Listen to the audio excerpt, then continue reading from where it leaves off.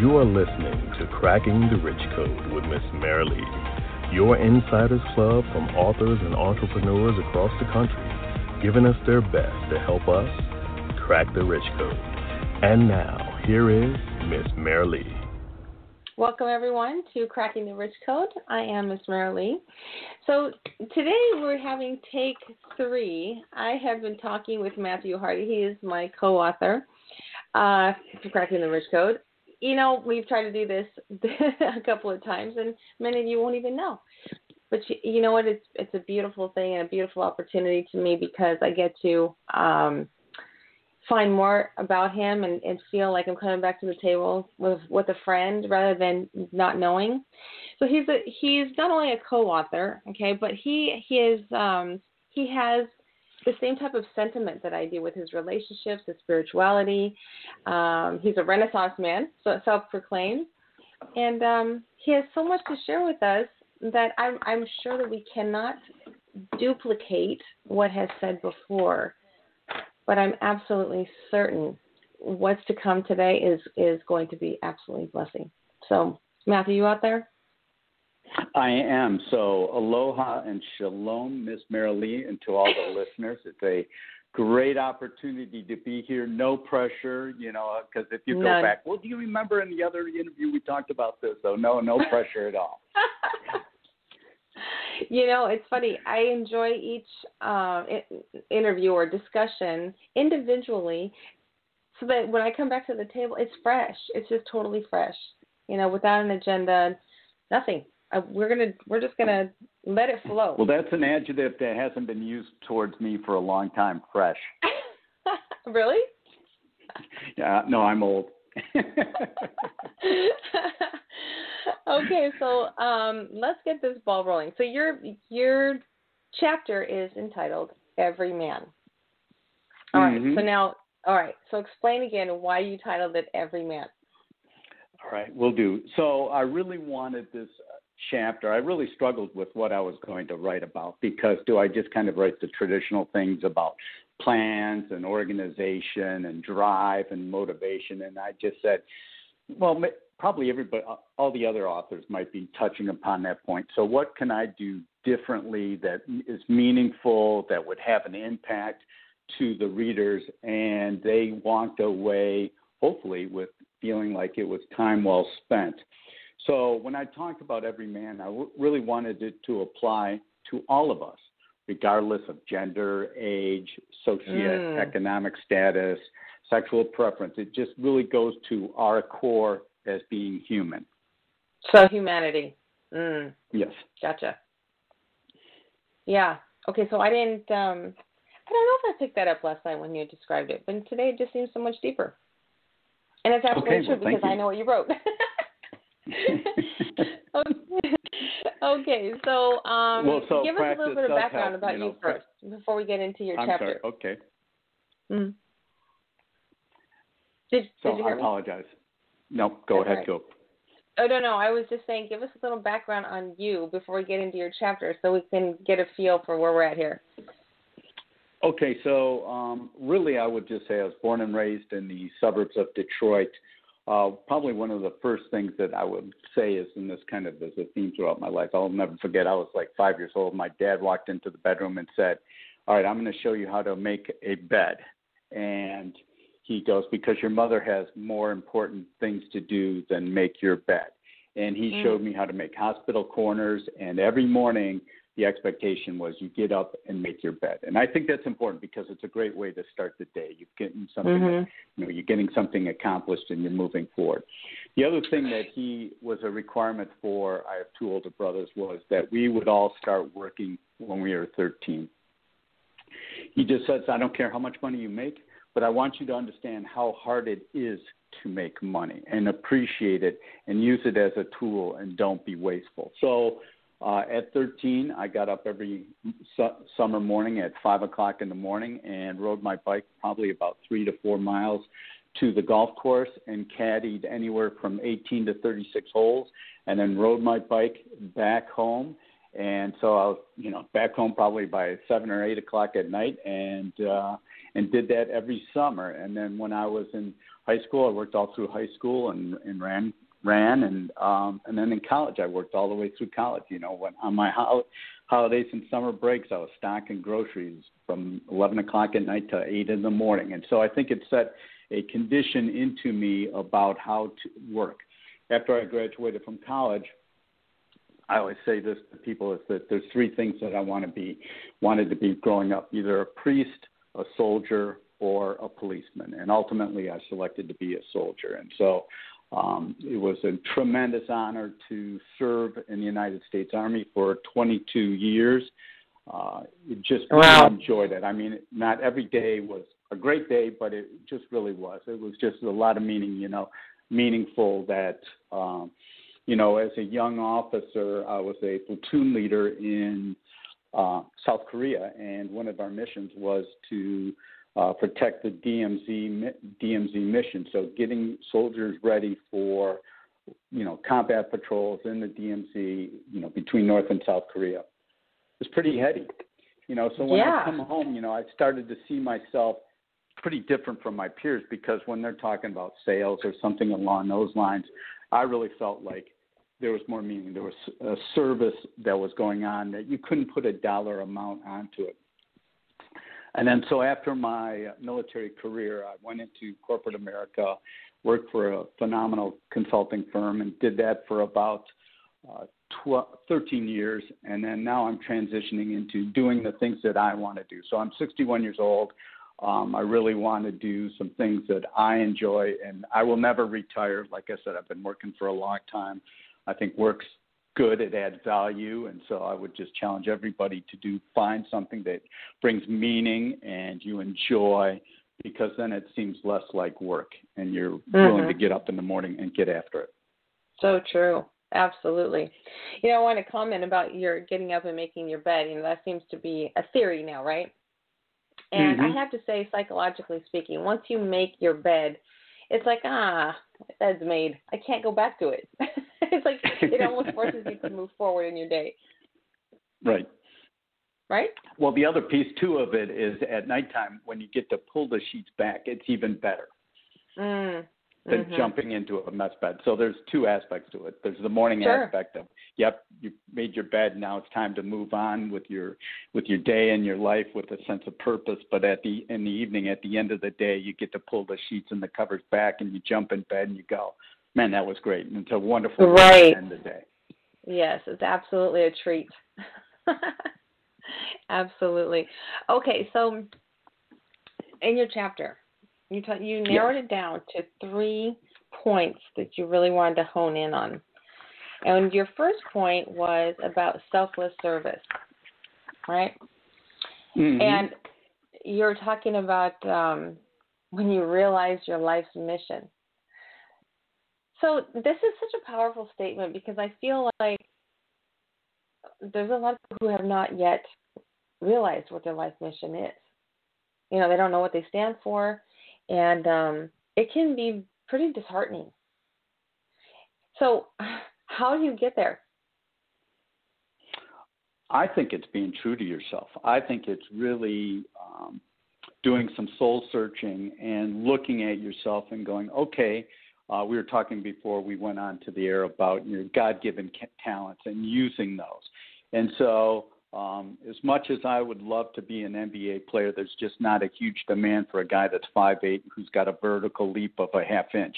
That doesn't mean I can't enjoy playing basketball. It just means I'll never be a professional basketball player. Mm-hmm. And so I just think okay, what are my skills? And, it's my leadership ability. It's my ability to communicate and talk with others and motivate others. And you start to go into there. And then when you start doing the things that you enjoy, you really start to go, okay, there's more to it than just working from day to day, working from paycheck to paycheck. You really start to have a purpose in life, and you can drive forward. And then from that, because you have a purpose, you also have a greater amount of energy that you're willing to get into it. And it's almost like a bank account. You're putting into the bank as much as you're expending out of the bank account. Mhm. Absolutely. So it's going to get rich. Okay. Because, I'm thinking, all right, That's so true. First of all, you have to understand what your natural talents are. Okay, embrace that. Embrace that. Embrace your heart. But to those who, let's say, have embraced it, they know what it is. And then they become. Have you ever gotten to a point where you're afraid, like, oh my gosh, this isn't really me, but this is something that is coming through me. Mm-hmm. And it's your relationship with something higher that can be taken away. The gratitude isn't there if the humility isn't there. It's an interesting dichotomy. What's that? No, I absolutely. I think that as soon as you take things for granted or think you're all that and a bag of chips, then I think you're in for a big, slap upside the head. I think that you have to remain humble at all times and just take the back seat and just say, hey, if somebody else is in the limelight, that's fine, that's great. That's not who I am, and that's not why I'm doing this. And so I think it's very, very important to remain humble throughout the whole process, because the rewards will come to you in your time. Mhm. And you have to understand that. It's so easy to let your ego, start to run the race. Mm-hmm. And that's when God steps in and humbles you and takes it away. Absolutely. No, I couldn't agree more. And so I would just say as we have had our conversation and talked, it's just, for everyone, why aren't you doing what you want to do? This life is so short, and why aren't you taking advantage of every moment that you can and make it truly meaningful? I think that, unfortunately, and I hope everybody is safe and being prudent and wise during these very stressful times. And so I think that reinforces all the things that are meaningful. You talked about, hey, this is an excellent opportunity for me to meditate more, to get more sleep in, to really kind of prioritize what's important in my life. And so it was funny, my wife and I are finally empty nesters, and we've been kind of living like this for the last 9 months. And she goes, we're doing okay. And I said, I'm laughing because everybody's like going through this culture shock, but we've been living this life for some time. And so I think it's just really important. And then you're seeing such value, such incredible stories. I mean, obviously we're seeing some people being incredibly selfish with hoarding the toilet paper and some other things, but you also see some incredible generosity and the heroics of all of our medical providers and the tremendous amount of hours and pressure that they're putting on, are being put on, are doing just phenomenal things. And so I think that we're really seeing the greatness of humanity and how good it can be. Mm-hmm. And coming back to what's real, our relationships and our relationship with ourselves. I hear people going, oh my gosh, I'm so bored, because there's no outside stimulation.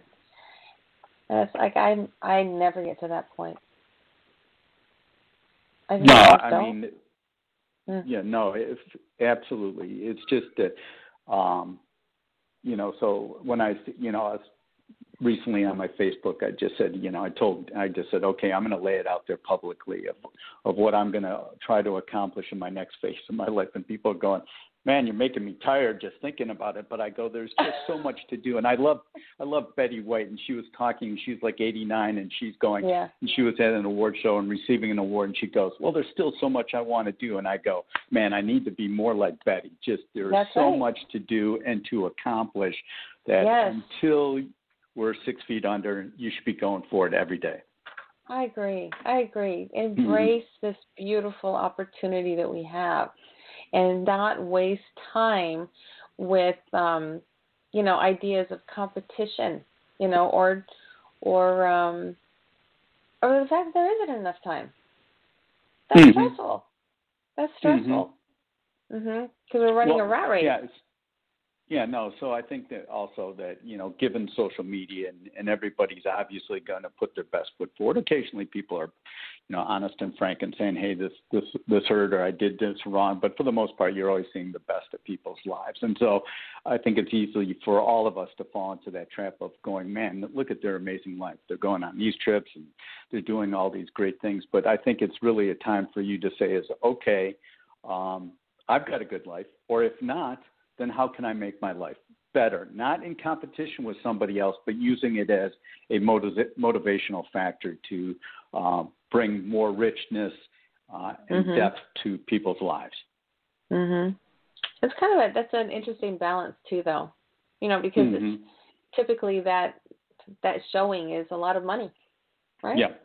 So you can do all that stuff. So what are we really putting out there? What is the message? Yeah, no, going back to money, I'll go back to when I was living in Hawaii.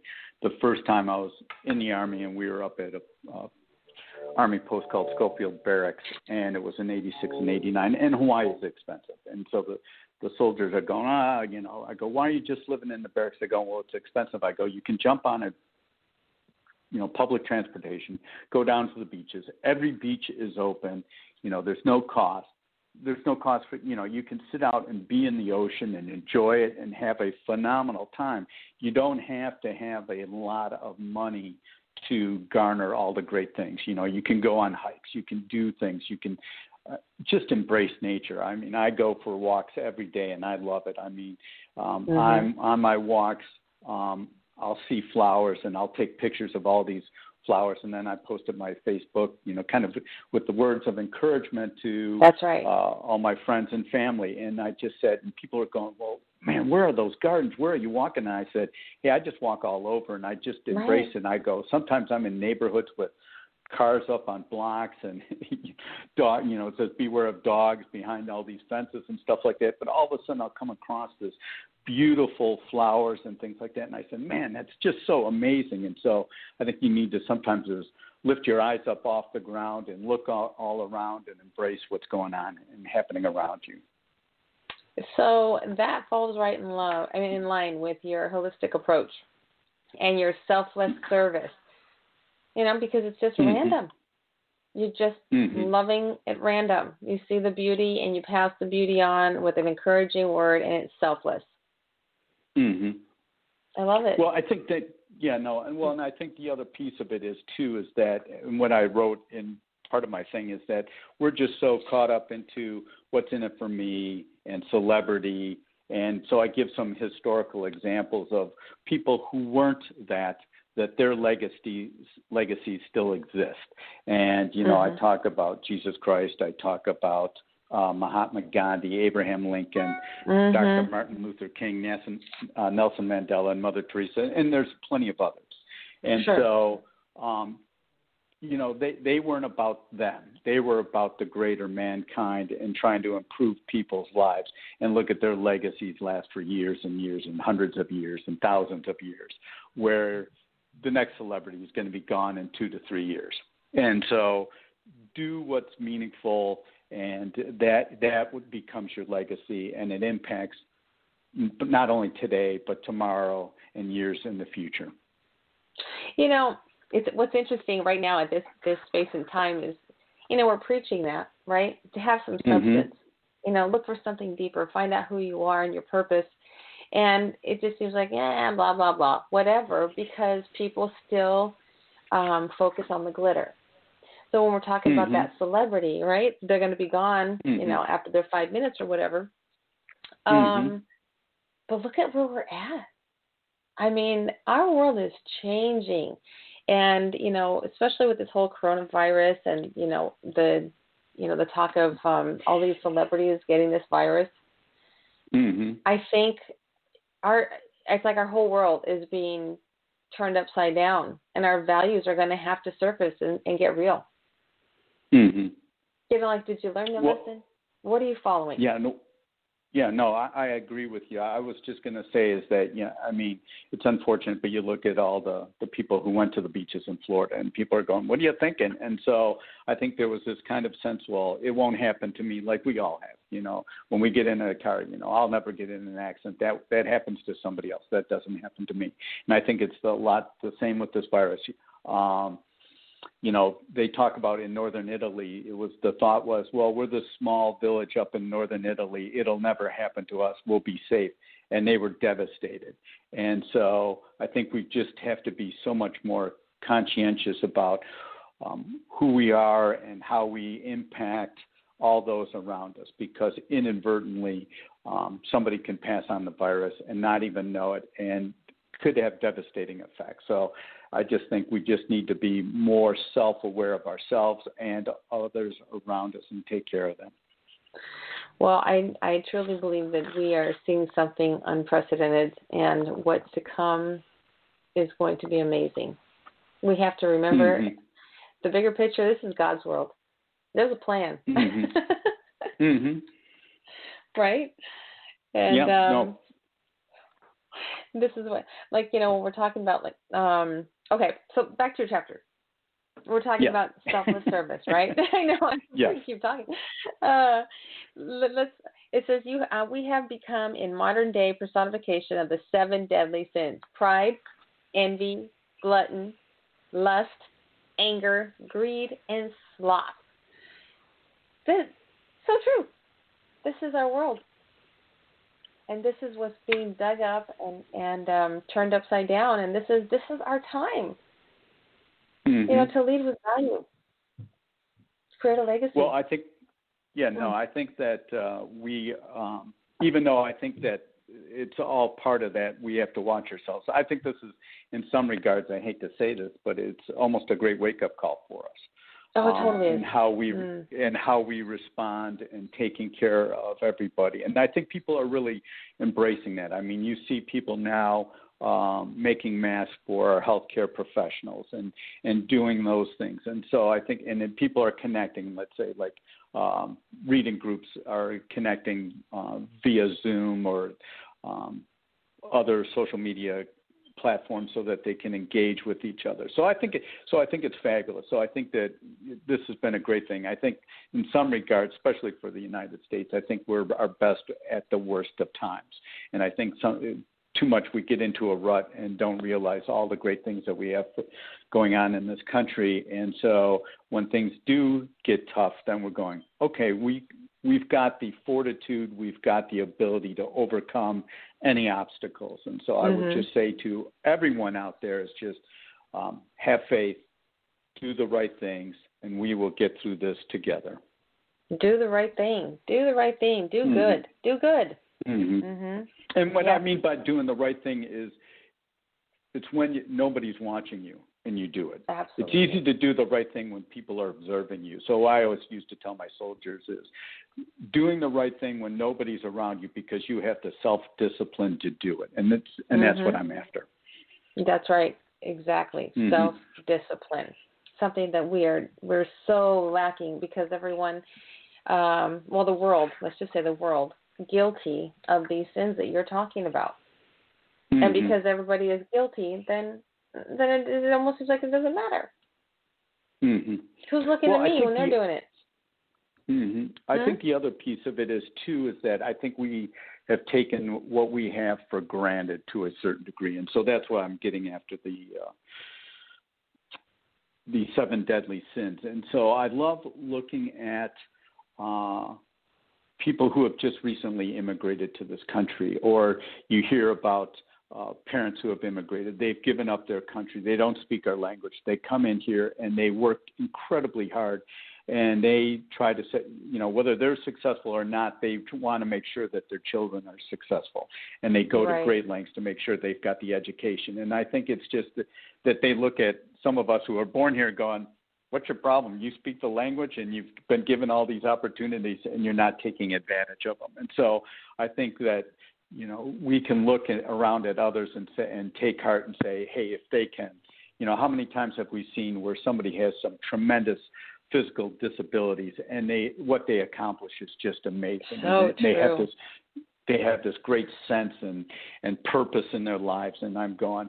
So anytime I ever feel sorry for myself, I go, wait a second, you've got it so much easier than anybody else does. So knock it off, shut up, and drive on, because there's other people out there who have it much worse, who are not whining and complaining. So I'm always looking myself in the mirror and going, okay, let's get going. Right. So true. Mm-hmm. Yeah, it puts me in deep thought, actually. Okay, so I want to read this quote that you wrote from Nelson Mandela. And I'm going to read it slow, okay, so that we can really absorb it. What counts in life is not the mere fact that we have lived. It is what difference we have made to the lives of others that will determine the significance of the life we led. If we let that sink in, it gives me chills. Mm-hmm. Because it's like, step up. No, absolutely. I think it's a beautiful statement. It's wonderful and loving and thoughtful. I mean, he spent 30 years in prison. He could have came out bitter and broken, but he didn't. And he spoke wonderfully. He ended up becoming the president of his country and the changes that he made. And so, given just all the odds that were stacked against him, he, with this great heart and great mind and great soul, was able to accomplish so much. And so I think it's truly beautiful and wonderful. It was interesting. I was at a women's symposium in Hawaii, and one of the guest speakers, she was phenomenal. The person in front of her was this very, what I'll say, sophisticated, sharp-looking businesswoman executive. And I felt, so when I was watching this other woman come up, I said, man, boy, that's a tough act to follow. I feel terrible for her. Just, she had this kind of black pantsuit on. It wasn't, of the best material. And she gets up there and she talks about how she was from South Africa and that how she had fought against apartheid and ended up in jail. And she talks about looking out her prison window and watching her mom come to the prison to visit her, and how that her being in jail had impacted her mother's life, and that how she wasn't able to marry her fiance until apartheid ended, and all the struggles that she went to. I don't think there was a dry eye in the audience. She had just moved everybody about her self-sacrifices and the passion that she had. And so I think, it goes back to, okay, in this day and age, it would have been really easy to say, okay, here's this incredibly successful business woman, and look at how stylish she is, and obviously she's got wealth and money associated with her, and here's this woman who just seems like very average and things like that. But it was the other woman who impacted everybody in the audience. It was that selfless service that gave and brought her hope. I mean, nobody remembered the first speaker. Everybody remembered the second speaker. And so I would challenge everybody back to the selfless service and why it's so important. And I give some examples throughout the reading about how that legacy is created and last. Yeah. Man. Mm-hmm. It's just, it's funny. It's one thing to hold a conversation with you, but it's another thing to get lost in the story. To really, it's like I'm listening to you and I'm envisioning this woman and her mom showing up and the stall in her life and all of it. You just sit there and go, God, if that doesn't make you thankful for your life wherever you're at, it's just the immense gratitude for wherever you're at. It's like I'm not that. And as much as I would say is that I'm proud of all the service that I did, I've got so much more to do. My next goal in life is, so for those out there, so I've, been a soldier for 22 years, and people go, oh, thank you for your service. And I go, it really was my pleasure and honor to serve this great country. And, I was a big for 4 years, and the teen I was with, he was in foster care and been in and out of juvenile delinquency, and I learned more about our laws and courts than I'd ever imagined. And doing some other things, serving at soup kitchens and doing all of those things.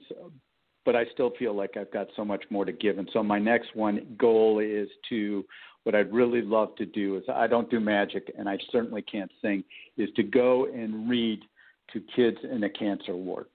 I think that just being amongst those angels and the courage that they show would just be, I would get so much more out of it than just, going in there and reading to them. Sure. Yes, exactly. So that's my next service that I want to do, and so that's what I'm trying to accomplish. That is really beautiful.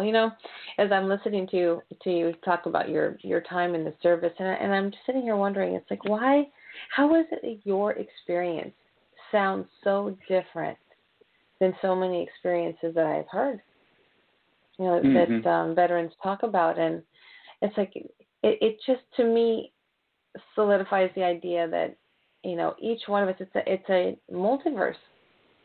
Literally, we all create our own universe and your own truth, whatever it is you created. And, I mean, yours sounds lovely. How is it so lovely? Well, there were times when it wasn't so lovely, when I'm sleeping on the ground and it's raining and it's freezing cold out. There was plenty of non-lovely times. But, no, I just think, once again, I'm truly a three-quarters glass filled type guy. And I'm just saying, whatever the circumstances are, I'm going to make the best out of it, and I'm going to learn from it, and I'm going to grow from it.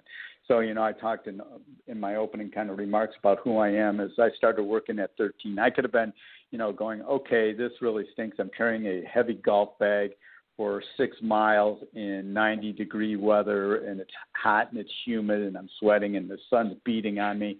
I could feel like a load-bearing animal and get nothing out of it. But it was great. I mean, I learned and watched very successful people and how they talked and how they did business and how they interacted with each other. And so I grew a lot. And same with the Army. I could have gone in, and we talked about this the other time. So just to give some quick context. So when I first graduated from college, I was selling life insurance, and I was miserable. It was just not what I wanted to do. And so I went to visit a friend who was a guidance counselor for a high school, and we were just talking and chatting. And on my way out, there was all these brochures for the Army. And so I said, no, don't even think it. No, don't go there. Don't, I'm trying to talk myself out of it. But sure enough, I snuck one of the brochures out of his office. And sure enough, I called one of the recruiters, and I went in and talked to him. And then back then when I went in, there was a program called College Op, where if the Army approved your packet, you went to 8 weeks basic training, and then you went immediately to officer candidate school and were commissioned as a second lieutenant in the Army.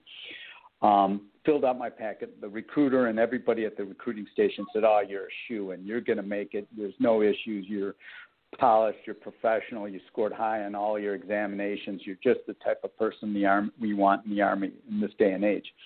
Well, it came back that I wasn't approved. My packet didn't get approved for whatever reason. And Rick Concepcion was my recruiter, and still love him today.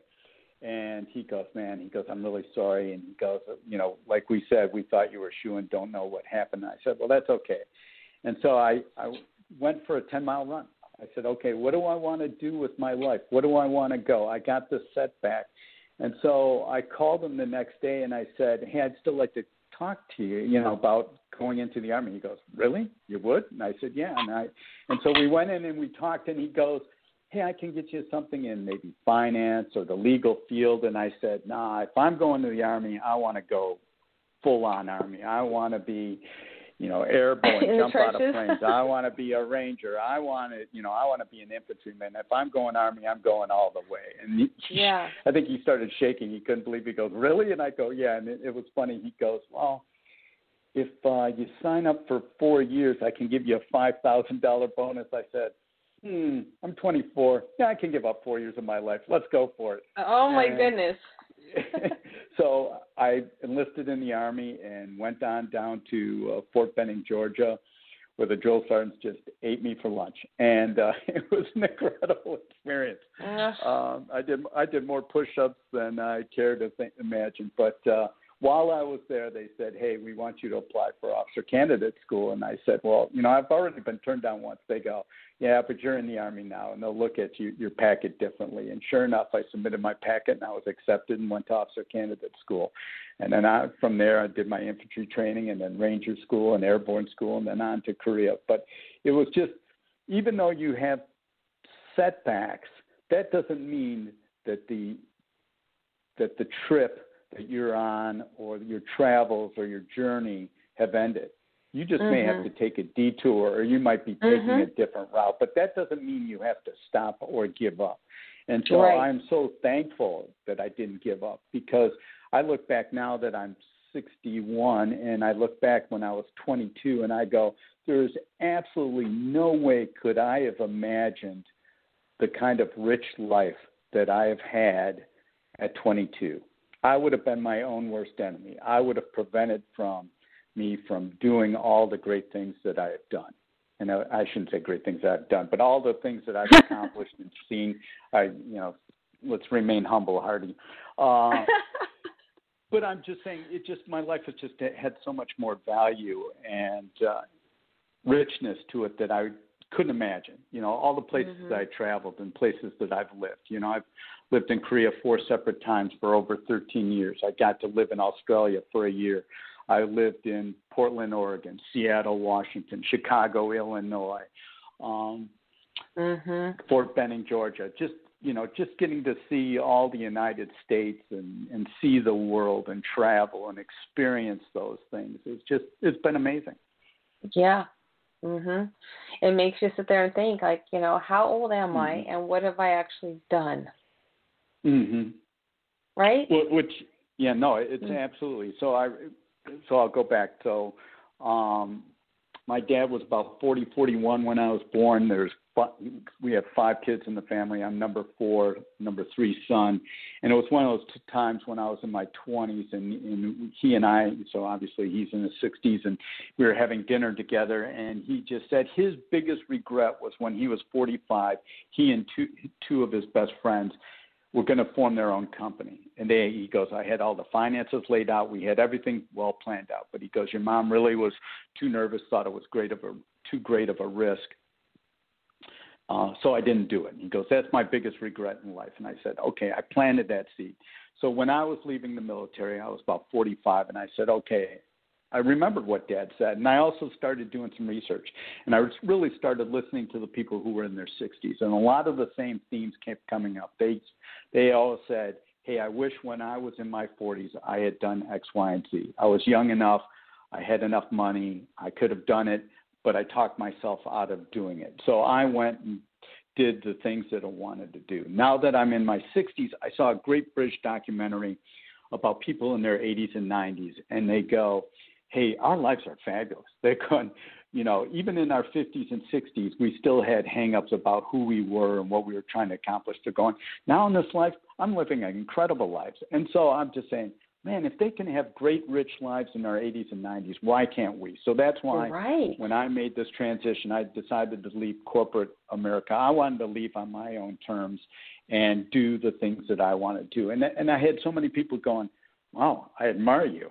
And so I get these calls all the time now, and they're going, hey, how's it going? I go, well, in some regards, it's going much faster than I thought it was. In other ways, it's not going as well, or at least going to how I thought the plan was. I go, hey, am I making as much money? No, there's times where I'm going, okay, how am I going to juggle around my finances and stuff like that?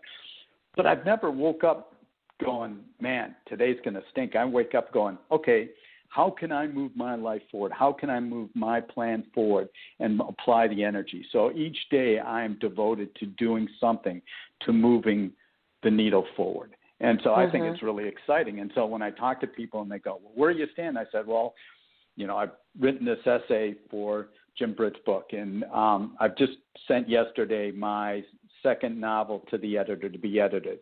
I'll have my own coaching book out, probably in the next 3 months, and I'll probably have my 3rd mystery out on the street by the end of the summer. And I go, in addition to doing all the other things that I do, and I just said, it's good. It's exciting. Yep. You know what? And as I hear you saying all that, we do have to be humble, but this is between you and God. Exactly. But this is my philosophy, right? Everything that I do is between me and God. So, when somebody says, well, how are you doing? What are you up to and stuff? There's no reason for any of that. It's just like a smile on your heart going, oh, I just love my life. And I want everybody to feel like that. I want you to love your life. No, absolutely. So every morning, my wife and I have been married it'll be 34 years in May. So each morning we get up, and we haven't done this throughout our whole marriage, but we've done it for about the last year and a half, is every morning we get up and we meditate for 15 to 20 minutes. And we start off by just giving thanks to God and saying, here's all the things that are going well, and just kind of clearing your mind and your body and everything that's weighing you down. And it's a great way to start the morning. And then every evening, because we are Catholic, we say the rosary. And once again, it's asking God for either thankfulness or, hey, we need help here. And so we're starting our day and ending our day giving thanks to God and asking Him for His assistance. And then throughout, like when we sit down for every meal, we say grace because we are thankful and we're sitting together and we've got so much going on. I just a sidetrack is that I met my wife in Korea. So we met in October. She finally agreed to date me in December. We were chaperoned during our dates. And so people go, what's chaperone mean? Mean we couldn't hold hands, kiss, or do anything. We had a trusted aunt or uncle or somebody watching us the whole time. I asked her to marry me in February, and we were married in May. And so there'll be 34 years in May. Wow. And so regardless of what you may think of me, especially, or my wife, I just said the funniest thing is that our three kids, ages 31, 25, and 19, all live in the same house up in Seattle. And they have both said privately and publicly, both individually and collectively, that they could never imagine not living with their siblings. And so people go, oh, that's really wonderful. And they must love each other. And I said, oh, yeah, but don't bring some nail clippers to a knife fight because those kids will cut you off. They're pretty tough. They're very tough on each other, but it's very loving and caring, and they look after each other. So it's all good. I love that. I absolutely love that. You don't hear that often in our American society or way of life. 18, get out. You're on your own. I did my job. And I'm not of that philosophy at all. So to have you share that, oh, my God, I think that's so beautiful. Why don't you want to be around the people that you love the most? No, for sure. And so it was really great. So because of all my corporate and Army travels, this last Christmas was the first time we had all been collectively together for like 4 years. It's been tough just given where everybody was at. And so we've always decorated our house and get everything fixed up. And so we had the house, and I went and picked up the kids and brought them to the house and had the tree and had all these gifts out on Christmas Eve night and under the tree. And I'm going, how old are you guys?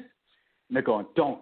No, we love this. This is great. This is awesome. It's like they were like 7, 8, 9 all over again. They're going, man, look at the gifts. Look at the way the tree's laid out. And it was probably one of our very, very best Christmases. That's beautiful. I love it. That when we're talking about our purpose, right? And our purpose is to be happy. That's really what it is. And everything that we've talked about in this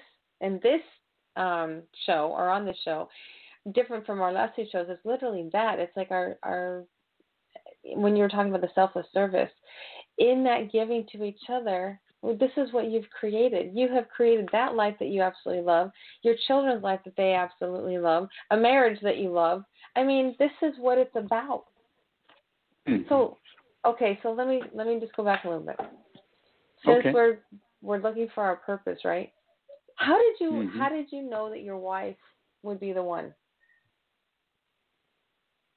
Well, trust me, it's probably the best sales job I ever did in my life. So it it just does.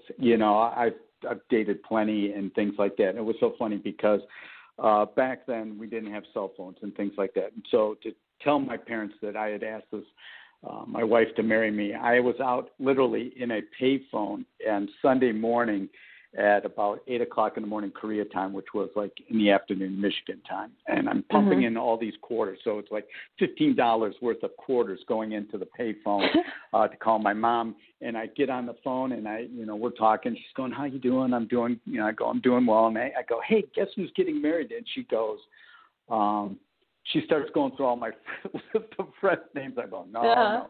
And she goes, "Wait a second, you're getting married?" I said, "Yeah." And she goes, "Well, tell me about her." And I did. And she goes, "Well, we have complete trust and confidence in you, and we know that if you love her, we'll love her too." And she was great. My mom, because my mom had terrible arthritis, and my wife was really, really good with her and just taking good care of her when she'd come and stay with us, or we'd go visit. And so, there were some challenges. So, for example, I'm a traditionalist, so her dad didn't speak any English, but her older brother, who's the same age as me, we were friends. So I said, "Okay, well, I will ask your brother, as a surrogate to you asking your father."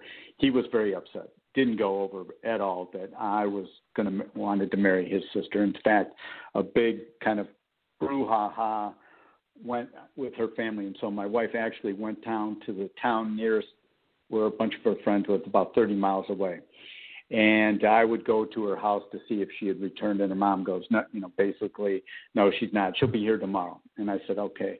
So after a while, I just said, "This isn't right." And so I jumped in a taxi. I risked my career over this. I jumped in a taxi with my 3 words of Korean and directed him to the small town that I'd only been to one time before, I should say really a small city, and I knew where her and her friends would hang out. And so I missed the first 2 places. But the third place, I walked through the door and I get punched in the kidneys. I almost fell to my knees. I go, "Wow, what was that?" And then I hear all this laughter behind me, and it was my wife and her friends, and they were so shocked to see me. And so I just said to her, "Hey, this is not right. You've got to go back to your family." And I just said, "There's no way, as much as I love you, do I want to come between you and your family. That family is incredibly important." So she went back up to her family, and they had this big family meeting. And it was really her father who made the decision, and goes, "Hey, it's better to gain a son than lose a daughter." And for a Korean man in that day and age and that generation to be what I'll say is very understanding was incredible. So, okay, it's a beautiful story, but you know what? It's a perfect story of your purpose. She was your why. Why you would put all those quarters in this shoe? Why would you travel that far? Why on 3 words of Korean? Why? She's your why. This is what we're looking for in our life, not just the humdrum. Well, maybe do you want to do this?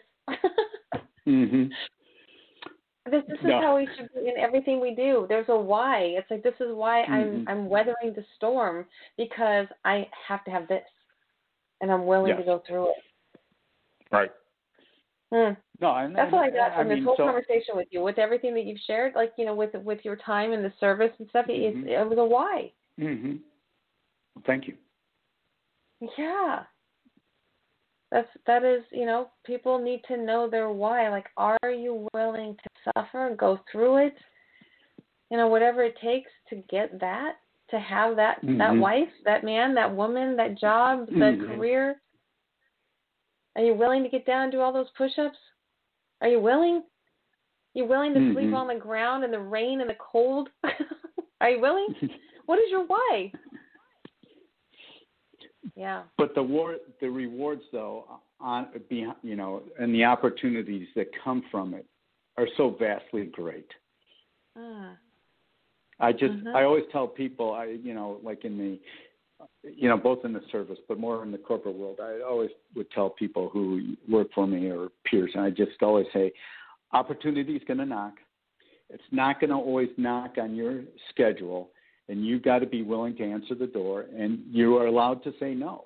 But just understand, if you keep saying no to opportunities just because it doesn't fit your timeline and things along those lines, that they'll start becoming fewer and farther in between.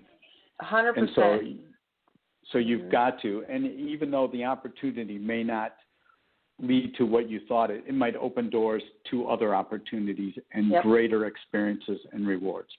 Absolutely. Absolutely. And that's the power of yes. Just say yes. You recognize the opportunity. You might be afraid, and there's going to be some risk you're going to have to take, some skin. You're going to have to just say, okay, fine, I'll put it. I'll go ahead and do it, not knowing what's on the other side, but it's magical. Yeah. It is.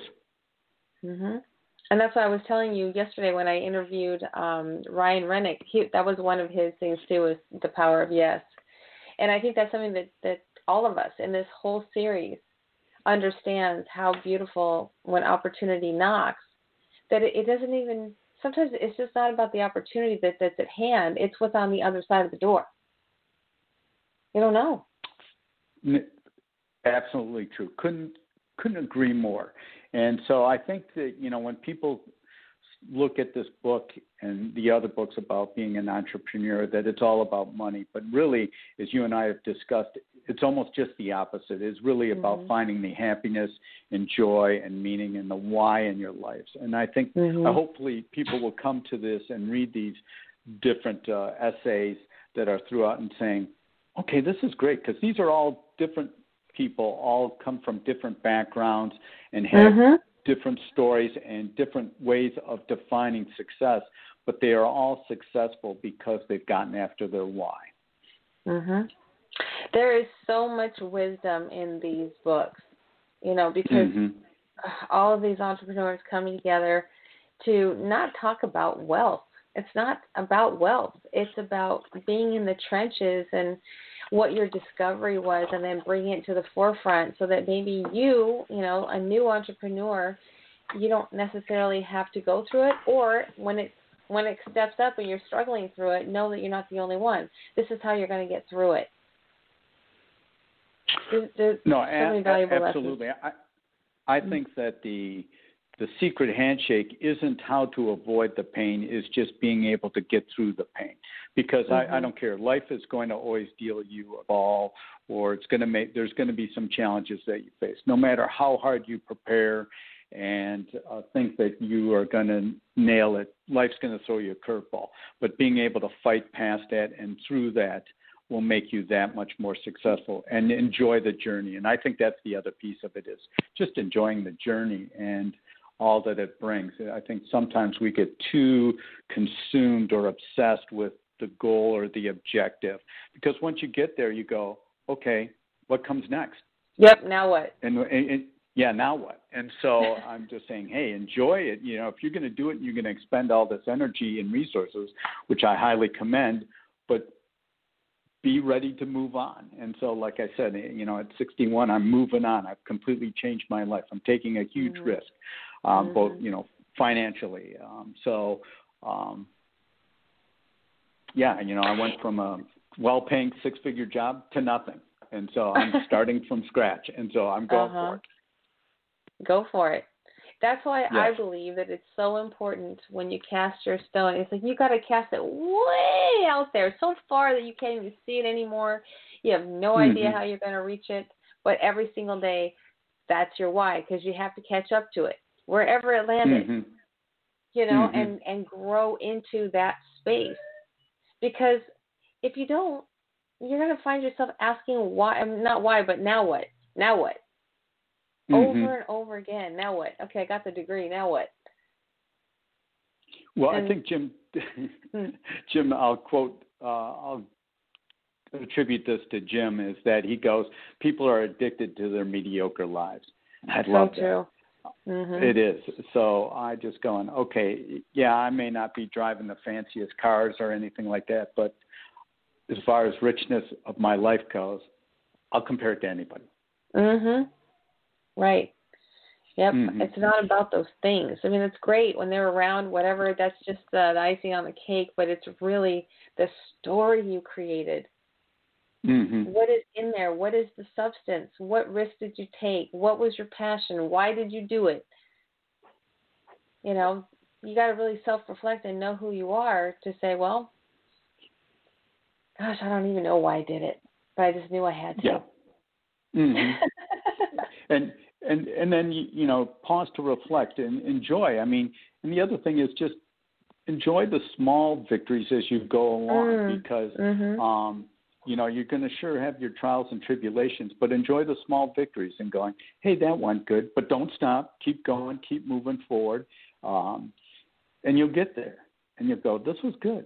And it gives you confidence. I just said, you know, I told my wife, I go, you know, we made this big decision. And I just said, give me 2 years. Most people, you know, that I've talked to, the things that I'm trying to accomplish, they'll say, hey, it'll take you about 4 years. And I told my wife, I said, give me 2 years. I go, that's right.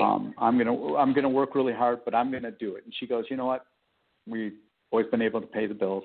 We've always fed ourselves, our family. We've always clothed ourselves. We always have a roof over our house. She goes, I trust you. You know, we'll make it, and we're gonna.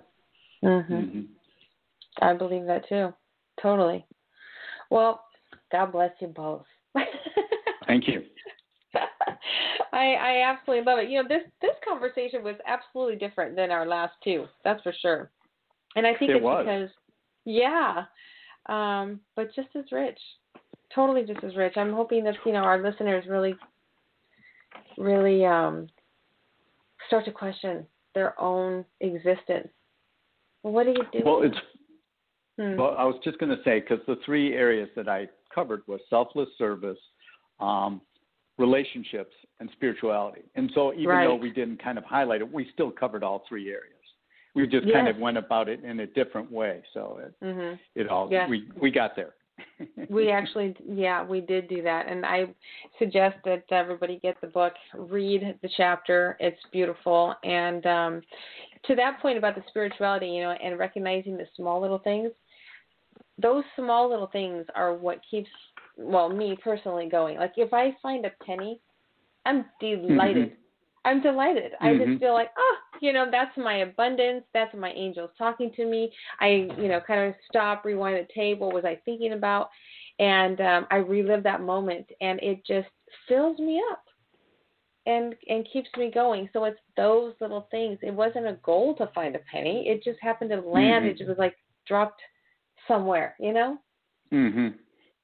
No, it's true. There's just so much good things going on around us. And I think that it's really easy to get caught up with just all the bad things too. But I just said you got to look past it and enjoy. Right. So that's like your flowers. Like your flowers during the day. Or if I see like a white butterfly, there's certain meanings to me. This is the universe talking to you. This is your relationship with God. And this is what keeps you going every single day to whatever that beautiful destination is.